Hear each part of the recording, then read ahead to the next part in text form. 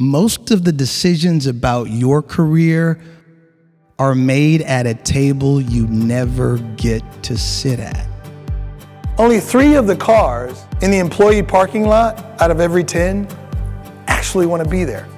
How many of you would day trade your 401k? Show me the hands.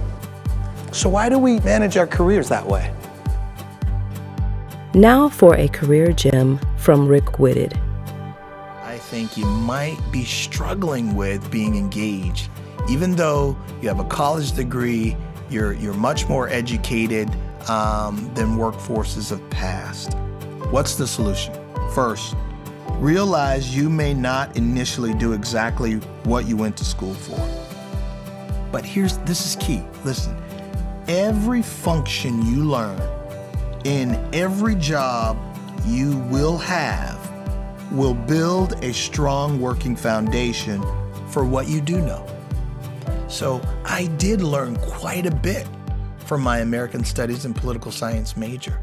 When I got to the national leadership level within my company, a lot of those skill sets were very helpful. Most of all, the ability to write effectively and communicate.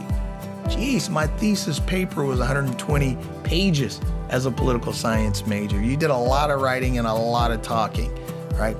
That skill has probably, in recent years, now that I'm at the regional and then the national level within my industry, those skills helped me. As a matter of fact, I remember interviewing for a national job, and one of the comments back to me was, you do a very good job of conveying information, conveying meaning, and communicating to those around you.